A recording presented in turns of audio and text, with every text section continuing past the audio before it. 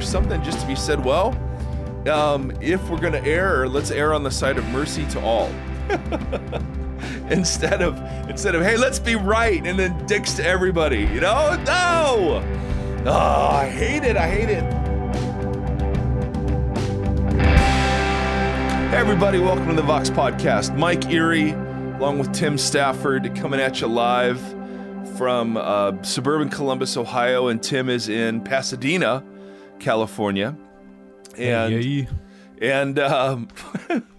and I have been, I don't know if this is true of you, Tim, so I don't want to generalize to men in general, but to generalize to men in general would be generalizing. So I guess I didn't need the second general, but I like physical pain. I mean, I did get my eyelid stitched once between the two edges because it split open, and I mean, I've had some really gnarly physical pain. For some reason, I handle that so much better than when I'm sick. And so the last like 4 or 5 days have been, I mean, I've got this weird fever that shows up, rips through my body. I soak the bed, and then I feel better for a little bit until it comes back. You soak the bed with sweat. Yeah, clarify. Which is so. Those could be two totally different problems. You know what? You're right. And as far as I know, it's sweat. All I know is I wake up and I'm freezing because everything around me is soaked. But how gross is that? I mean, let's talk about that. But man, it's just been like 4 days of laying down. It's just been awful. So we're getting this out. It's all a matter of how you look at it, though. I mean, if you're sweating that much, I'd imagine you're probably burning some calories. Well, my face needs to show that. I'm hoping, but the crazy thing is I get these cravings that I don't ever have. So like I crave Sprite, like not diet Sprite, but like the full-bodied, full-sugared Sprite. Maybe you're pregnant. Yeah. Well, anyway, all that is to say, I've been sicker than a dog, and if I cough a lot, I'm sorry. I've got a cough drop in, and Tim has the editing button. So we'll see how this goes. But a couple of things before we dive in. As always, we love your feedback. And hello@voxpodcast.com is a great way to get in touch with us. Secondly, we're very grateful for likes, reviews, and subscriptions wherever you get your podcasts. And again, the reason for that is it helps keep us discoverable in all of those spaces. And then we're reworking our whole Patreon.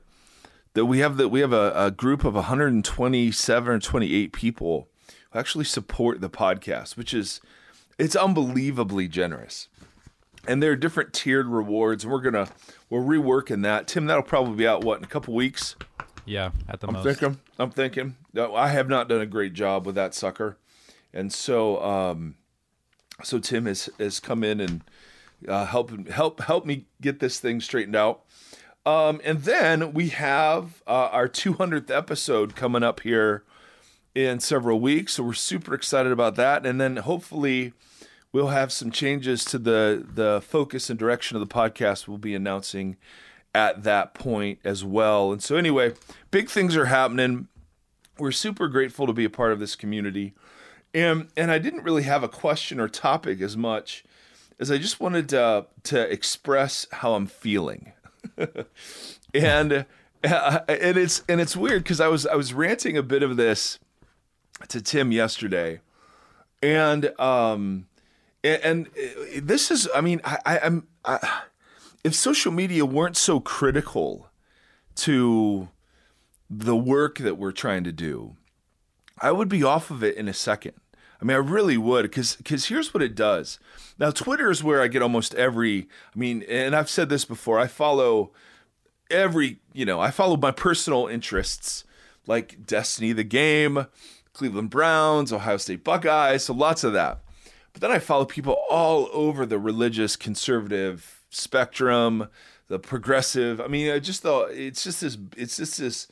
a cacophony of opinion, and it's usually very invigorating. But lately, my friend, I felt, and the only word I have or phrase I have to describe it is every time I open up social media, I feel so spiritually homeless. Like I have no idea who my tribe is. I have no idea who my tribe is anymore. And I find myself just so either sad or angry or something because I opened up my Twitter feed yesterday and there's been this big kerfuffle. Look at me using big words today. About, because it was Mother's Day and oh no, women were going to preach on Mother's Day and should women be preaching? And, of course that debate's been raging for hundreds of years. But then this guy tweets out, he's quoting another conservative guy, but he literally says, this is the quote, and I have no idea the context. So I have no idea if there was more to this or not. But this particular guy quotes this other guy as saying, there is something about the order of creation that means that God intends for the preaching voice to be the male voice. And I get the theological argument. You'd have to understand Genesis a certain way. Then you'd have to jump to 1 Timothy and Paul's reference to creation order.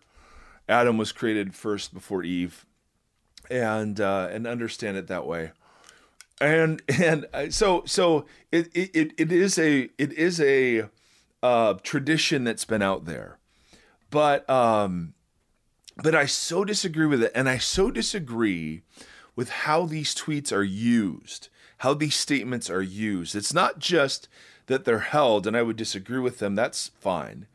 It's that then they're used around this whole debate. I mean, Rachel Held Evans had this, we talked about it on Facebook. I mean, untimely death at 37, hugely popular, progressive young lady, and part of a whole coalition of female voices that represent just, thousands and thousands of people.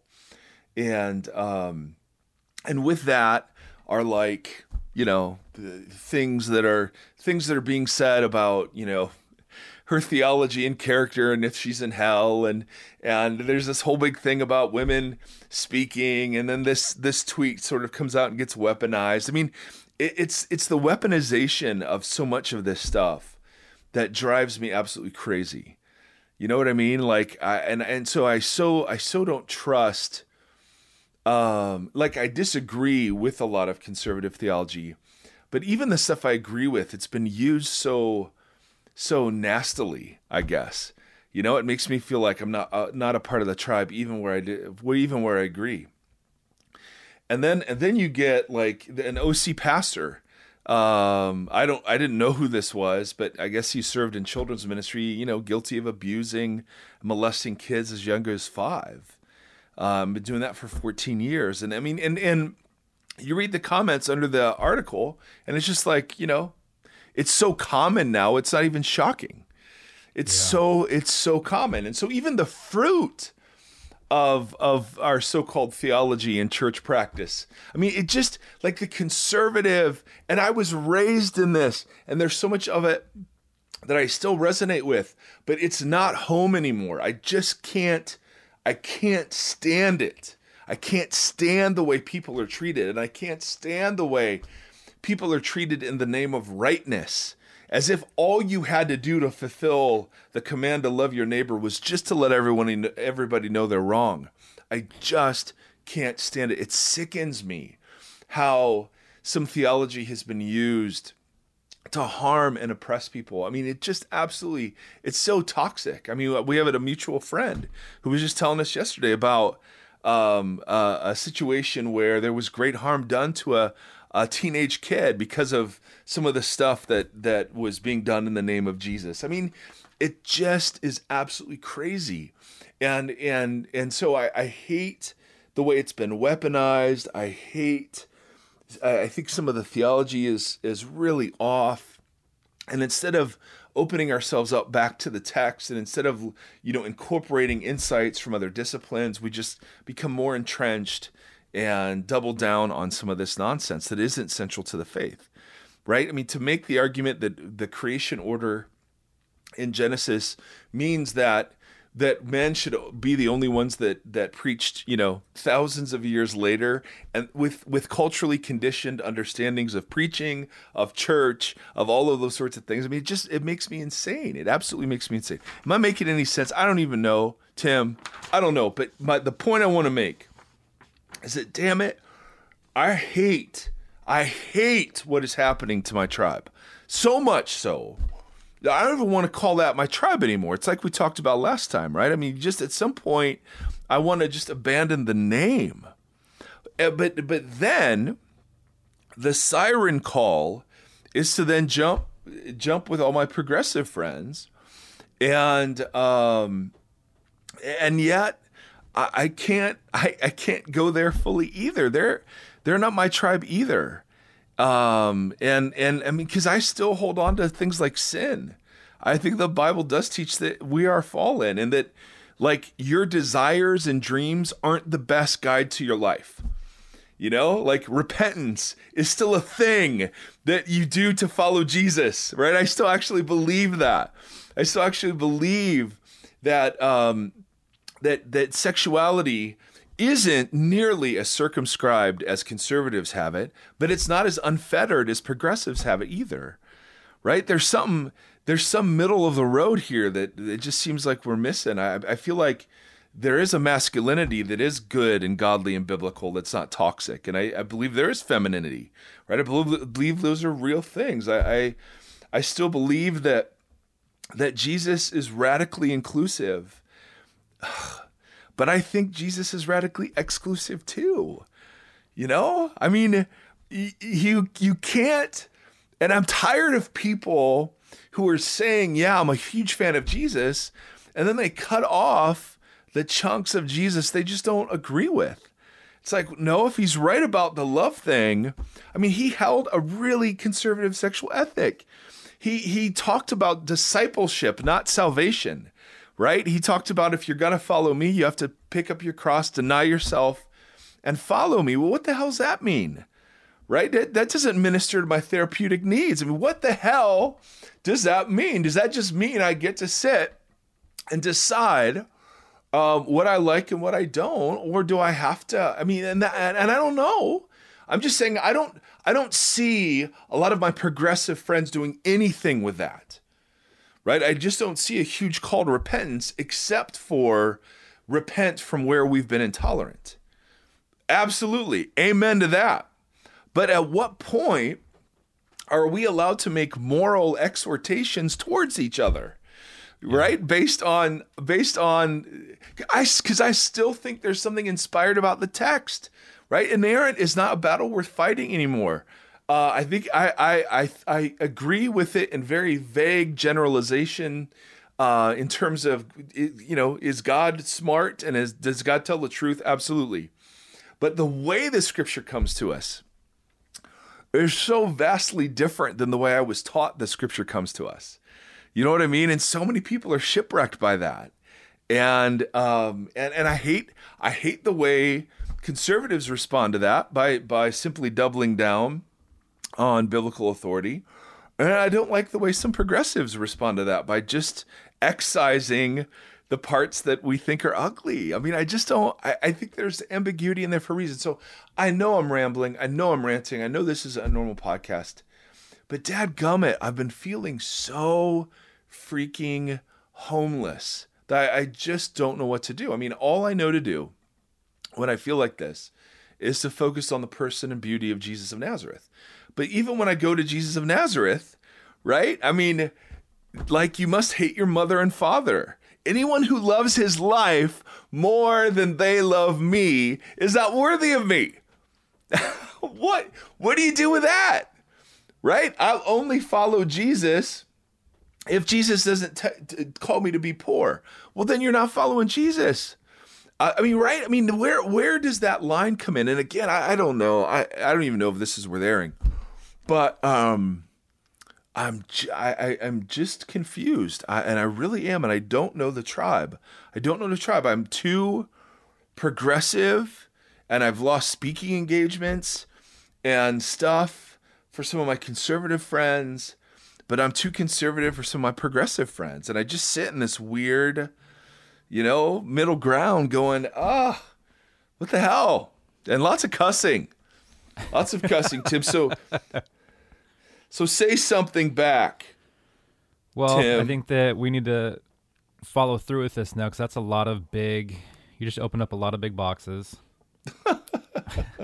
that I think a lot of people have opened. I think that this podcast has been a place for folks that feel, like you're saying, spiritually homeless. And it was started with the idea of being a safe place to wrestle and unpack and try to throw that stuff at the wall and see what is what, and to question and to seek in that way. And like we were talking about yesterday, our culture has set up a binary of progressive and conservative, and you have to adhere to one.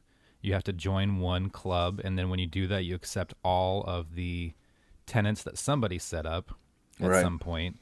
Right. And we're learning more and more that it isn't a binary in that way, that there is something correct and that there is truth, and it may be a winding path that wiggles through both those things. But I think that there's a lot of people that are pursuing Jesus and opening their Bible and questioning and finding out that it's not as simple in that way that has been set up, and they're wrestling with that. Like, who is Jesus? What does he mean in 2019? Is it the same thing he meant in Yeah, no, I think that's so good. I mean, we would never have used that language originally. But to be a home for the spiritually homeless, there's something to that. And that's where this podcast, I mean, it's been the biggest gift to me as opposed to anybody else. I mean, I've learned so much from gay Christians, both on the affirming and non-affirming side. I've learned so much from conservative scholarship and progressive scholarship, and I it's been so beneficial. But it's so hard to live in this, I don't know, this craziness. And so social media for me has just become this kind of angst-ridden experience that isn't, it was connection and it was news, but now it's just, it just makes me feel more and more alienated. Because I have learned a bunch from the conservative side. I was raised in that. And I've learned a bunch from the progressive side, but there's still parts of each that I'm not comfortable with. And on the conservative side, there are parts of the practice that I hate even more. You know what I mean? There's something just to be said. Well, if we're going to err, let's err on the side of mercy to all. instead of, hey, let's be right, and then dicks to everybody, no. Oh, I hate it. And then I feel responsible for saying something and virtue signaling. And what a joke all of this is. Well, I think that's really a big piece of the puzzle too. I remember, I'm a big U2 fan. I have been for a long time. And I remember Bono talking one time, or no, was it Bono? Maybe it was actually Kurt Cobain. Oh, even better. He had talked about going on, how he would never go on these arena tours. And then suddenly they blew up, and he was on these big tours, and somebody said, like, oh, what happened? Like, you always said you wouldn't do this. And he's like, I changed my mind. And I think this idea that we grow up with things and sometimes feel locked into them, and then we learn that maybe some aspects of that may not be true, then it's okay to be in a continual state of learning and pursuing and being able to change your mind and do it gracefully and do it lovingly and not be embarrassed by it or. Yep. No, there's some there. That's true. But Bono, I thought actually this was, how does he say it? I don't remember. He had a great quote about, and this isn't it, but it was something about like a bridge has to, or a prophet, if you're going to be a prophet in your own generation, you have to betray it to be effective. Or something along those lines. Like, And I don't know, buddy. I just sit and I think, okay, it's so easy to yell into the void of social media and podcasting about whatever issue, and then just to, ignore my neighbors and, stay selfish or whatever. I mean, it's just this whole thing. So we're not giving up. I mean, there's no giving up. Right? I mean, social media isn't going away, and podcasting isn't going away, and platforms aren't going to go away. But I would, if somebody would say, okay, what's your dream for Vox? Whether it's a community, whether it's a digital community, whether it's a flesh and blood community, whether it's a whatever, I think that would be pretty close, like to be a home for the spiritually homeless. Yeah. And that means it has to be a safe place to talk about everything. And that we're not going to censor viewpoints, right? Even though I disagree with the tweet and how it was weaponized, like there are many people who love Jesus who believe that creation order determines that only men should preach.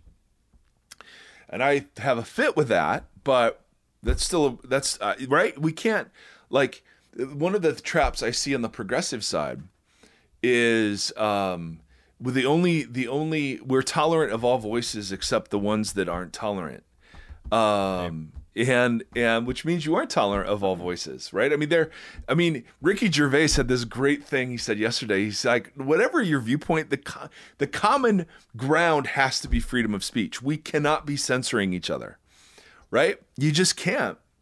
And yes, there are abhorrent ideas and there are harmful ideas, and those should be called out and dissected. But I don't know. I mean, if you're going to create a place for the spiritually homeless, it's got to be okay for spiritually homeless people to be wandering in from every place imaginable, right? Yeah. And if you're going to be center focused, that means you're going to pick your battles, right? You don't have to like subscribe to every packet of evangelical theology when you walk in the door. Right. And so like, that's the thing that invigorates me in the midst of all this chaos is I do think Jesus is home for the spiritually homeless. I do think. And I think that so much of Christianity has now been co-opted by politics, obviously, but also by this, I don't know, this progressive conservative, binary thing that, I don't know. I don't find myself comfortably in any of that. You know what I mean? Yeah. It's like very unhealthy. Well, I don't know. I mean, I know Jesus loving people who would carry both of those banners, but it just doesn't fit me. And I don't see it comfortably fitting the text. You know what I mean? I mean, I just think, I look at my progressive friends and I'm like, so do you ignore, they're crying about Bernie Sanders and whatever AOC, whatever her name is. I can't pronounce it. The senator, right, from New York, Alexandria Ocasio-Cortez. Yes. See, I'm white and I'm from Ohio, so AOC is just what. But I'm sitting there like, well, how can you ignore the unbelievably subversive teachings in the scriptures about possessions and sharing? Yeah. Right? In order to focus so much on the sexual culture wars, right? Or how about, I mean, just the pride. I mean, we ignore so much to focus on the sins the conservative movement has focused on. But then there's this self-righteousness that comes that I feel for my progressive friends, that I used to feel for my conservative friends, but I feel it from my progressive friends too. That's just, there's no room for people to develop and grow. Yeah. Right? You're either woke or you're not. You're either, so I just don't know how to maneuver. I feel like everywhere you go, you're disappointing somebody. And maybe that's the best thing. I don't know. This is all just stream of consciousness. And I feel nervous, Tim, even putting this out for exactly why. For this reason, right? It's like, oh my goodness. Because there have been people who pick apart our podcast on both sides, and that's fine. I mean, the nature of the medium isn't precision. right? Podcasting by its very nature, it's not a precise medium, right? This is not an academic article with footnotes. This is two Pearl Jam lovers sitting, on the computer screens, looking trying at to each find other. that even flow. Yeah. Oh my goodness. And yes, and we're still alive. We are. So I don't know. And then I look at the earliest Christians, and I find them fascinating. Because they blended together this radical inclusivity and this radical exclusivity in a way that totally put them at odds with the Roman Empire, but for some of the coolest reasons. And I'm like, how do you bring those together today? Because I see my conservative, and again, I'm generalizing and stereotyping, and yes, all of it's true, all of it. But I see my conservative friends focusing so much on the exclusivity, and my progressive friends focusing so much on the inclusivity. I'm waiting for people who can build a community that emphasizes both. You know what I mean? Yeah. Because I think the minute you say inclusivity to my conservative friends, they're immediately thinking of women preaching and the affirming of gay people and gay marriage and whatever cultural issues it is. And when I say exclusivity to my progressive friends, right, you're immediately thinking of oppressing, and you're thinking of excluding and unkindness. And yet I see both in Jesus, and I see both in the early church. And I don't know how to put them together yet. And here's what I mean. Just one example. The early church was radically inclusive. And in fact, I'm reading a book about how even the Old Testament, in the way the Torah is expressed, was fighting for an egalitarian culture in the midst of hierarchy. The ancient Near Eastern cultures were based simply on one scholar put it like tribute. I'm imposing tribute on you. That's one group of people, the elites. I'm imposing tribute on you, and then I'm paying tribute. That's in another group. That's the bigger group of like the servants and the serfs and the workers and whatever else. And so much of the Old Testament teaching begins to flip that around, but it comes to huge fruition in the way the early church operated, as recorded in Acts, but then also from what we know in church history. Their inclusivity, I mean, this was the only place where masters and slaves were freely associating, right? Or male and female from different social, statuses as equals. I mean, that was the thing. This was unbelievably inclusive, and it was for everybody, no matter how deviant you were, no matter what idols you'd worshipped. It didn't matter, right? The call for Jesus was open to everybody. But they were so exclusive in the following respect. They simply would not worship any of the Roman deities. They believed worship belonged to Jesus, and the God, and the God the Father and Jesus alone. I don't know that they had developed Holy Spirit Trinitarianism yet, but for them, Jesus is Lord. That was the thing. And because Jesus is Lord, the invitation was to set aside all that you were doing with you as Lord, and now embrace Jesus as Lord. And so their sexual ethic was radically conservative for the day. All right, it was fidelity in marriage. I mean, which was shocking that you would be faithful to your spouse. That was ridiculous, right? I mean, it was absolutely crazy. And so there was this there were these these compelling and competing forces, this push and pull. Even in the way that Paul would use Roman household codes, and he would kind of usurp them. I mean, it was just staggering. And so there's this inclusivity and this exclusivity that fit together in a way that I'm sure it has been articulated. And for me, growing up, it fit nicely in my conservative evangelicalism, right? Yeah. You either believe like we do or you don't.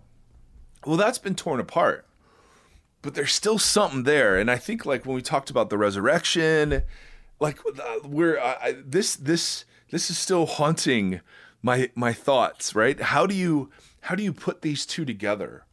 Because it can't be gatekeeping. It can't be being boundary focused, right? We've tried that and it's failed miserably. I mean, and we see the fruit of evangelical purity culture and evangelical political culture. I mean, and just carnage is massive. I mean, I still have yet to meet anybody who is from the LGBTQ community who hasn't had a horrific experience with a Christian. Yeah. Right? I mean, I just you just go, wow, that is the fruit of awful. I mean, that's just awful, awful, awful. So, I don't know. What are you hearing in all of this? Tim, rescue me, Tim. I wish I had the answers to all this. Come on, Tim. I really do. But I think that this now it kind of feels like we're in a series over the last 3 podcasts between the gatekeeping and some of the responses to the gatekeeping. And as you're talking, I just keep thinking about your analogy for the center focus with the water at the middle. Yeah. And the way that people come into that, if we're all facing towards the water, moving towards the water. Yeah. I think that there can be some healing and some truth found. And I think I said this in the last one, like I have just resigned to the fact that I'm always going to be in process and I'm always going to be seeking and learning and growing. I was reminded this weekend of Prince Caspian and that section with Lucy when she sees Aslan again, and she's like, she's grown up, and she's like, but you're so much bigger than I remember. And he's like, well, it's because I get bigger as you get bigger. Yes, the older you get, the bigger I will seem. Yeah, and I really love that. I love that picture that God is continually, I don't know if bigger. If it's revealing to us as we grow or what it is exactly, but I think that that's true. Yeah, absolutely. And so I don't want to say ever that I've got this figured out. Yeah, God is X, Y, Z, and here's all the rules. Have fun or don't have fun. Yeah, but and I'm that way too. I'm perpetually curious, and yet there are some things I would say. Like I do think Jesus is the definitive revelation of God. Yes, I do think the Bible is inspired in some way that I'm still working out. I do think that the kingdom requires reorienting our lives. I do think love isn't simply affection, but there's something more to it. Yeah, love is deeper than that. I do think sexuality is one of the most powerful forces in the universe, and has not been adequately captured by either the progressive vision or the conservative vision. Those are things I really think. Yeah. I mean, if I had to go to the wall on those, I'd go to the wall. I think people, every single human person is made in the image of God. I'm pro-life, and I'd fight for that. And by pro-life, I mean just pro every life imaginable, right? The elderly, the immigrant, the whatever, every life possible, the mother's life, all of it. I mean, so on the one hand, I want to be perpetually open-handed and curious and vibrant in the way that I explore. And on the other hand, there are these planks that seem pretty firm to me, as I kind of build scaffolding. And so maybe you're right, man. Maybe what we ought to do is do just let's spend some time away from the culture wars, and let's just remind ourselves about who this Jesus guy is. Yeah. So that would be, because one of the things we did early in the podcast, one of our best episodes, at least one of the most helpful things I've ever learned, was this thing it was stages of spiritual maturity. Yeah. Like stage 1, stage 2. I think it was in the 60s as an episode number. I don't remember. And I think it's called Stages of Spiritual Maturity. But again, you're the producer and you have an episode list and I have an episode list. But I want to look at it now, Tim, because I'm still talking. Nice. But what if we did let's look at Jesus in a way that could speak to all the stages. Because I do hear, I mean, we do have a lot of people who are wandering. No question. So, so maybe we should build a well for a while. I don't know. That was always the hope, that what is home for the spiritually homeless? Well, you're not going to find a perfect church. You're not going to find a perfect church form. You're going to find perfect people, right? The home for the spiritually homeless has to just be a group of people who are orienting their lives progressively and slowly around this Jesus, right? And they're all at various stages, but they have permission. It's called grace to work that out at their own pace. That's compelling to me. That remains always compelling to me. And if that's what the podcast does, then that's a beautiful mission. Absolutely. Right? That we would be home for the spiritually homeless. That there are other people who are not fitting neatly into either tribe. Okay. I like that. So we've got some homework, Tim. For you, you just have to talk more. And start putting your music on this podcast, for crying out loud. Right? You're this big time musician, and we haven't heard any of your music yet. So I object. I'm saying it now publicly. Tim Stafford, put a song, end our podcast with one of your songs. Okay. All right? Yep. And the more it sounds like Pearl Jam, the better, but you choose. Okay, I have no All right, my homework, and you've been after me a while to do this, do a Who is Jesus thing. So yeah, I think that's a great idea. So anyway, my friends, I feel super vulnerable in putting this out. I really, really do. And it's funny because I have so many different people in mind as I have these conversations that, I don't know. It's hard because this isn't some nameless, faceless community.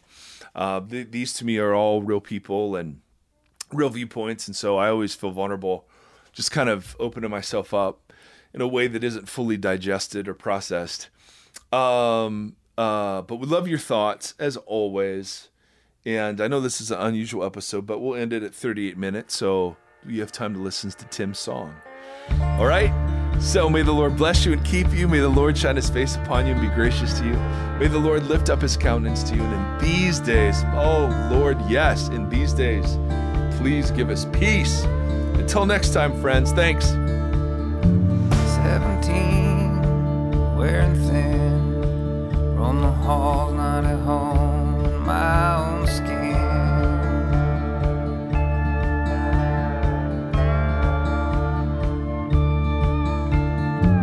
Didn't know where to bend, but a friend is a friend till the story's end.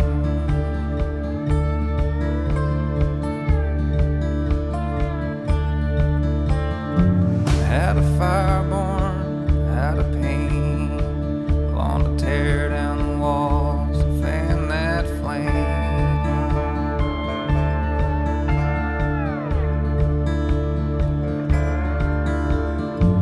I set out just to talk them down. Now my hands bloody red, no way out.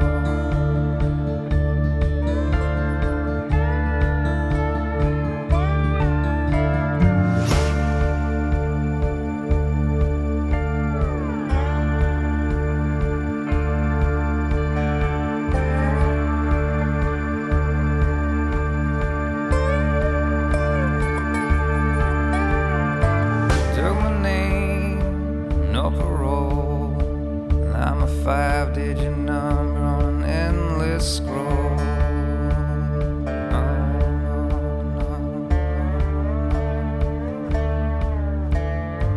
Been here now longer than I've been out. Won't be heard as much as a scream and shout.